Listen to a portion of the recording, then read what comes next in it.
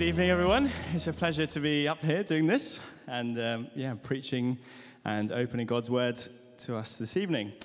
I'm excited that we're journeying through Acts as the series we're on at the moment. I'm going to be finishing chapter 1, and Helen did an amazing job of doing all the difficult bits of this chapter last week, so I'm going to be picking up some of those points as well. And you know what? Let's just dive straight into the passage. So it's Acts 1, verses 15 to 26, I believe, if you've got a Bible on you, and I'll read it here.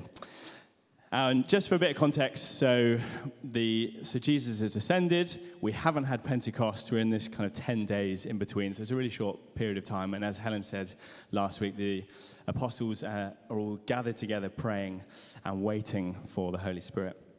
And in those days, Peter stood up among the believers, a group numbering about 120, and he said, "Brothers and sisters, the scripture had to be fulfilled in which the Spirit spoke long ago through David concerning Judas, who served as a guide for those who arrested Jesus. He was one of our number and shared in our ministry."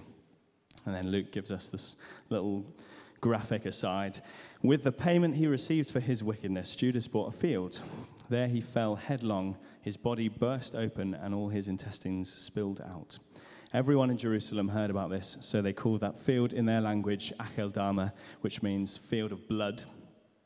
And Peter continues, "For it's written in the book of Psalms, 'May his place be deserted, let there be no one to dwell in it, and may another take his place of leadership. Therefore, it's necessary to choose one of the men who have been with us the whole time the Lord Jesus was living among us, beginning from John's baptism to the time when Jesus was taken up from us. For one of these must become a witness with us of his resurrection.' So they nominated 2 men, Joseph called Bar-Sabbas, also known as Justus, should have checked that one, and Matthias. Then they prayed, 'Lord, you know everyone's heart. Show us which of these 2 you have chosen to take over this apostolic ministry, which Judas left to go where he belongs.' Then they cast lots, and the lot fell to Matthias. So he was added to the 11 apostles."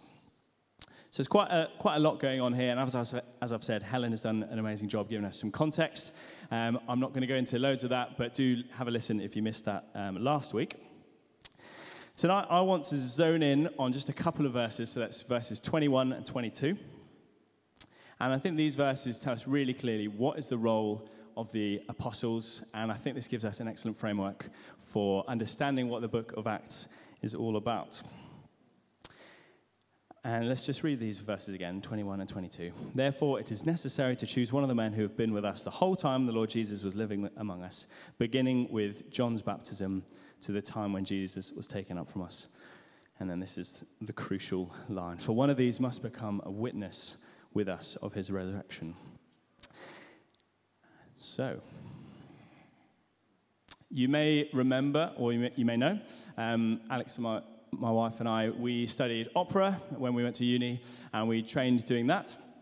And something that I remember from these times was when you used to do shows, you had a director. And we had one really good director who told us about this guy called Stanislavski, who's a Russian director. And Stanislavski said when you're kind of going through your characters and you're working out what's going on underneath the surface for this character, you need to have your character arc and your character's super objective.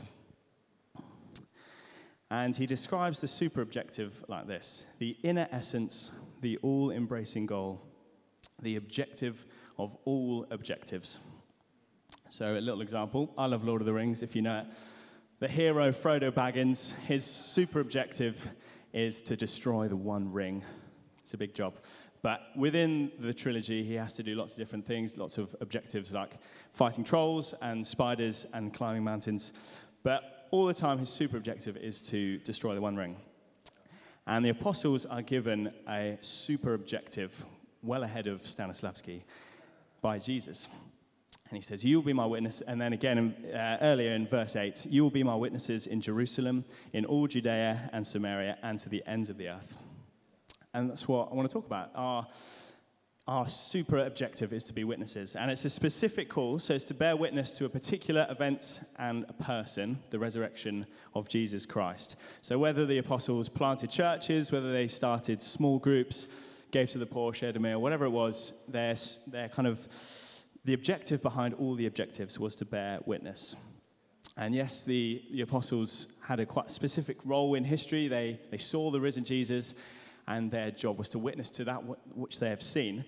But I think, as Christians throughout history, that's the same job specification for us, is to bear witness to Jesus, to bear witness to what God has done in all our lives. But importantly, that we believe Jesus Christ really did rise from the dead, and that he is continuing to renew all things.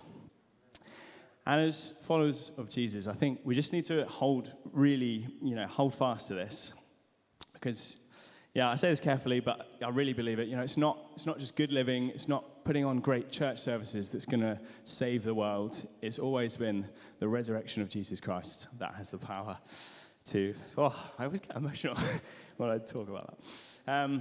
It is the only thing that has the power to renew all things. So there's just 3 applications that I want to take from this text and just talk about what does it mean to be a witness. And so to be a faithful witness, 3 things: we must fall in love, not just fall in line, receive the power, and thirdly, share the news. So fall in love, receive the power, and share the news. So falling in love, a lovely subject, isn't it? The best way to witness to something, as you may have heard said, is to fall in love with it, and it just becomes the overflow of your heart. And just as an example, I remember kind of the year after I left school, I went on a gap year, as others have also done, around Central East Asia and Australia, and did all the usual things, saw the beaches, had the cocktails, and just had an incredible time, genuinely just an amazing few months doing that. And I remember coming back, and I just find myself kind of sneaking into these conversations. Oh, yeah, that really reminds me of my gap year when I went to this and that.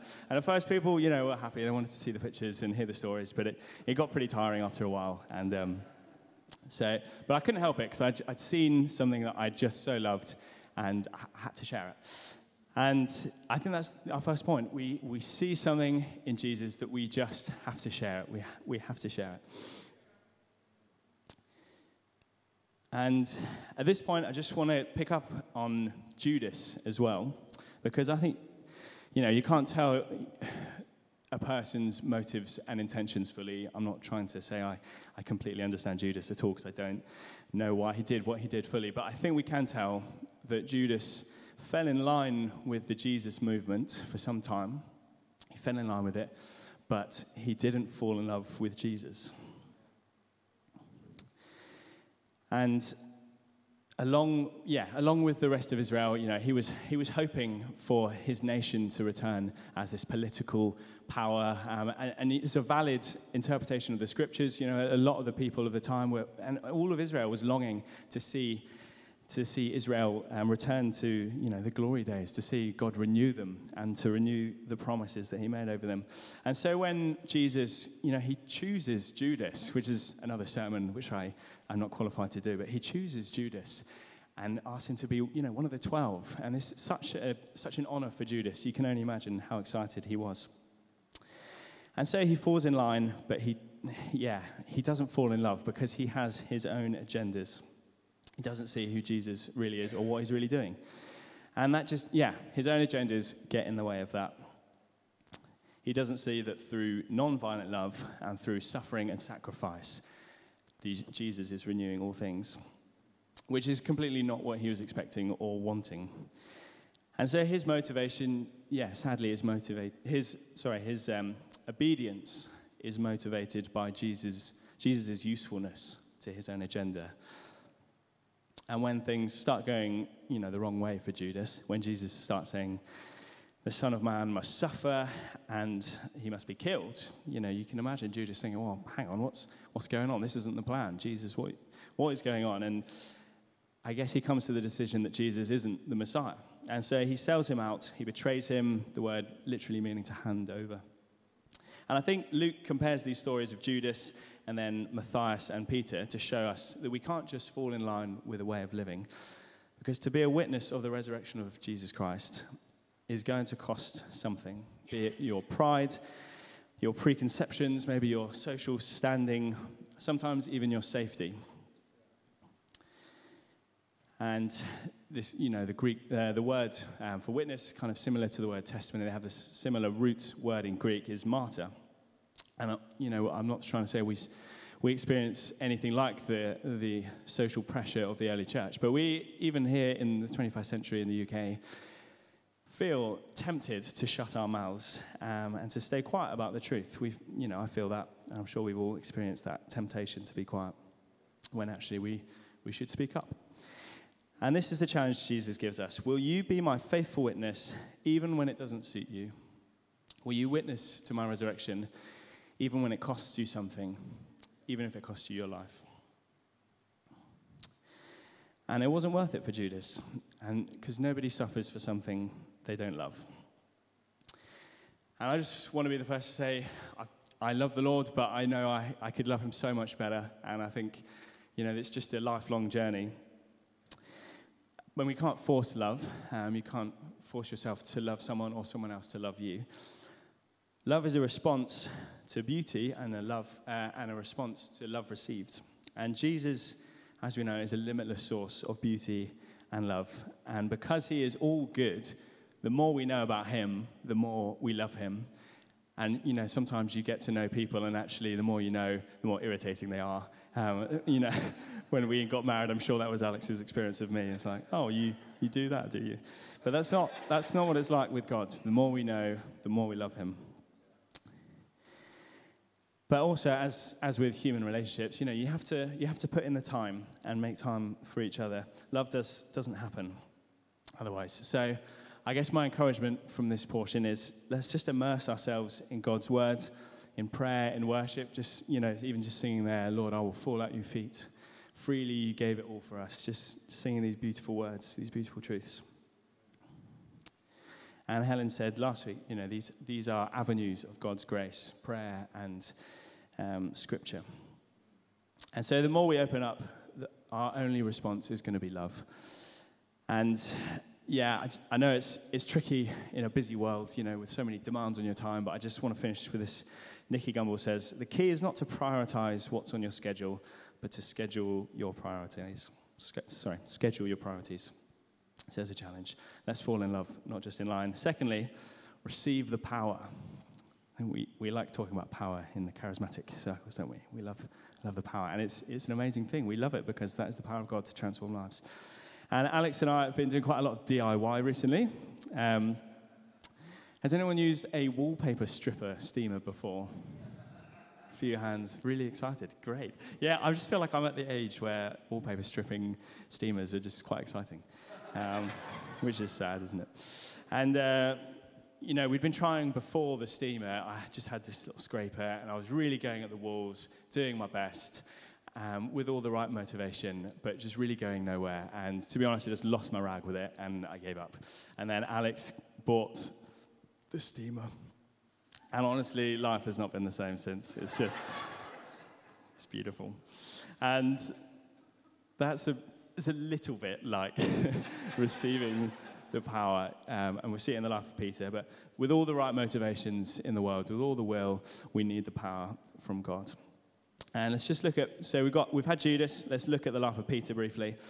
So 45 days prior to this event in today's passage, we see Peter's biggest failure as a witness, and we all know the story, having sworn to Jesus' face, even if I have to die with you, I will never disown you. And yet Peter, as predicted by Jesus, when questioned after Jesus' arrest, he repeats 3 times, I do not know this man. And just I was listening to some Tim Keller, as I do often, because he's just fantastic. And he, just to bring this home even more, he says when Peter says for the last time, he calls down curses, or sometimes it says curses on himself. But Tim Keller says actually the implications are far more serious here. If you look kind of linguistically at the Greek, which I haven't done, I've just listened to Tim Keller. But if you look at the Greek, it doesn't have this pronoun, so curse himself. It doesn't have this pronoun, but also the verb does need an object to it. And Tim kind of suggests that actually what Peter's doing in this last thing is to completely disassociate himself from Jesus in this moment. He scorns and derides his master, which I just think is so powerful and so tragic as well. And yeah, when they say, surely you are with them, you are a Galilean. And out of his mouth come these words, which he would never have expected or comprehended. And we don't know what he said, but he scorns his master and says, I do not know this man. And then it says he hears the crow and he breaks down. He literally falls apart and weeps. And Peter was unable to be a faithful witness despite his best efforts, not because he's worse than us, but because he's just like us. And you've got to love Peter. He's so in, and he's so human as well. And yet there's hope for Peter, and there's hope for us. Peter goes on to become, as we know, the incredible, courageous leader, leading the church, and at Pentecost, giving his address there. And what changed for Peter is that he received power from God in two ways, I think. Firstly, the power of grace, the power of forgiveness, and secondly, the power of the Holy Spirit. So following Peter's 3 denials, John's Gospel records Jesus questioning and confirming Peter's loyalty and calling as he asked him 3 times, Simon, do you love me? Feed my sheep. And it's just this beautiful moment of Peter's, real lowest moment. He's betrayed his master who's died, and yet here he is resurrected, reinstating him. And for every failure, there is an equal amount of grace for those who come back to God. And I think as I was preparing this, I just felt some of us needed to hear that tonight. That Jesus has called not only Peter by name, but he's called each and every one of us by name. And he's recommissioning us. Secondly, Peter receives the power of the Holy Spirit. There's this immediate dynamic change in Peter at Pentecost. And so having received the outpouring of the Holy Spirit, he courageously stands up and he gives his first public address. And it says 3,000 people come to faith in this moment. And you just think, wow, that is a good first preach, isn't it? And Peter couldn't have done this in his own strength. Luke, I think I'm right in thinking Luke mentions the Holy Spirit more than any other gospel writers. And particularly we have it in Acts as he shows Jesus continues to move and raise up witnesses in the power of the Holy Spirit. And we have the same Spirit. We have access to that Spirit all the time. And Peter had to journey through his weakness, had to journey through his pride, and yet he's drawn back to dependence on God and the power of the Spirit.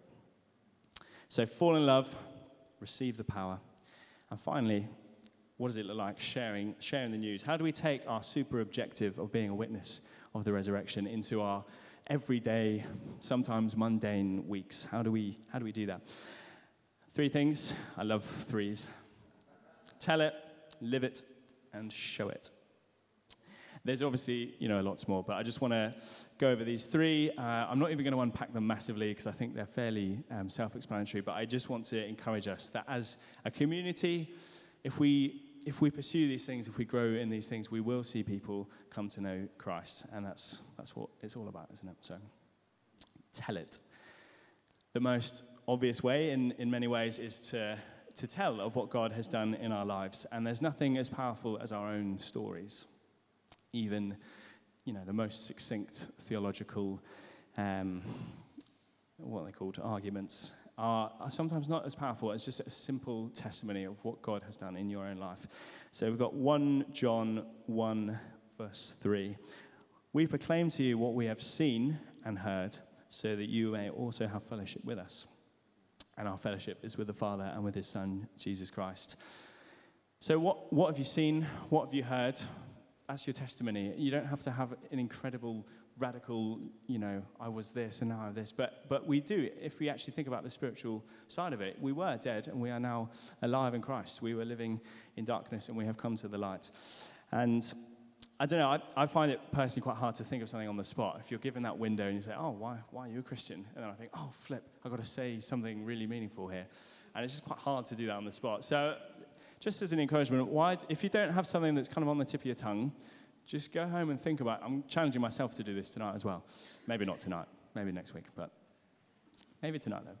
And how can you deliver the goodness of God in your own life in 30 seconds, in a minute, whatever it is? So that's tell it. Secondly, live it. Glenn Livett. Ant was preaching this morning, amazing sermon this morning by Ant on how we can live as Christians. We were looking at 1 Corinthians 5, particularly around issues of morality and just how can we be salt and light. And to be honest, just go and listen to that talk, because that's just, it's brilliant on this exact point. You're a constant witness to Jesus by the way we conduct ourselves, both in the world, in the church.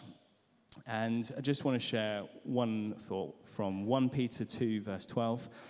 He says, live such good lives among the pagans that though they accuse you of doing wrong, they may see your good deeds and glorify God on the day he visits us. And it is a challenge, to just keep being, trying to do your best. And, there's grace, isn't there? It's not supposed to be a burden, but it's actually the transforming power of the Holy Spirit. But our way of life should be recognizable and distinct. It should be intriguing, sometimes inspiring, sometimes challenging. I read this about 2 years ago, and it just came to mind as I was preparing. It's from, I can't remember, it's an American journal, and it was written by a non-Christian, and he says this: I'm not religious, so it's not my place to dictate to Christians what they should and should not believe.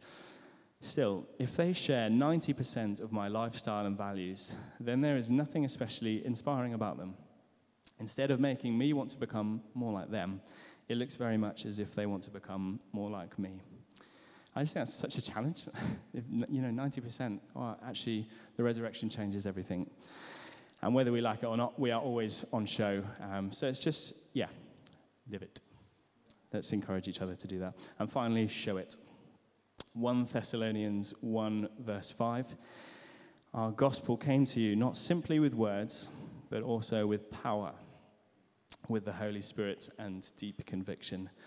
And as Anne and Helen have said many times, we hold two things in very high regard. We honor the Word of God as our foundation, our bedrock, and we honor the Holy Spirit and the power of the Holy Spirit. And in Acts, we just see story after story of how the early church modeled, witnessing in the power of the Holy Spirit.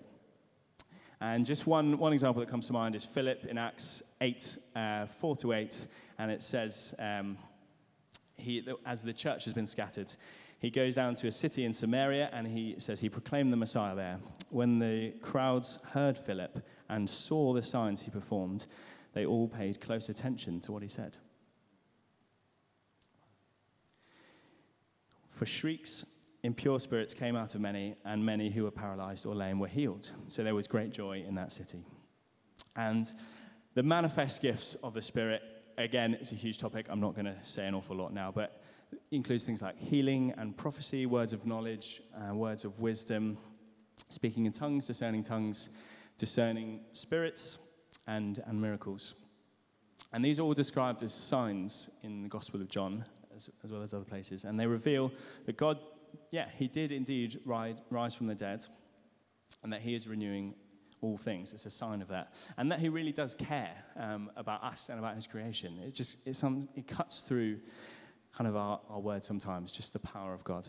And maybe you've experienced these gifts before, maybe you haven't, maybe they're all a bit weird to you, and that's totally okay, because they are in lots of ways. But as we journey through Acts, we're going to go on this journey learning about the gifts of the Spirit, how we can partner with the Holy Spirit in this way. And I do believe God is going to release courage and power within us. And tonight I want to pray for us, and we're going to do that in just a sec. Let's just recap. The one thing I guess I hope we'll remember is that our objective above all objectives is to be a witness of the resurrection of Jesus Christ, to love him, to receive the power he has for us, and to go out and share the news. And I want to give us a chance to be recommissioned again, in a sense, and we're just going to wait on the Holy Spirit for a little while. Andrew, actually, would you mind doing the Holy Spirit keys? Always does the trick. And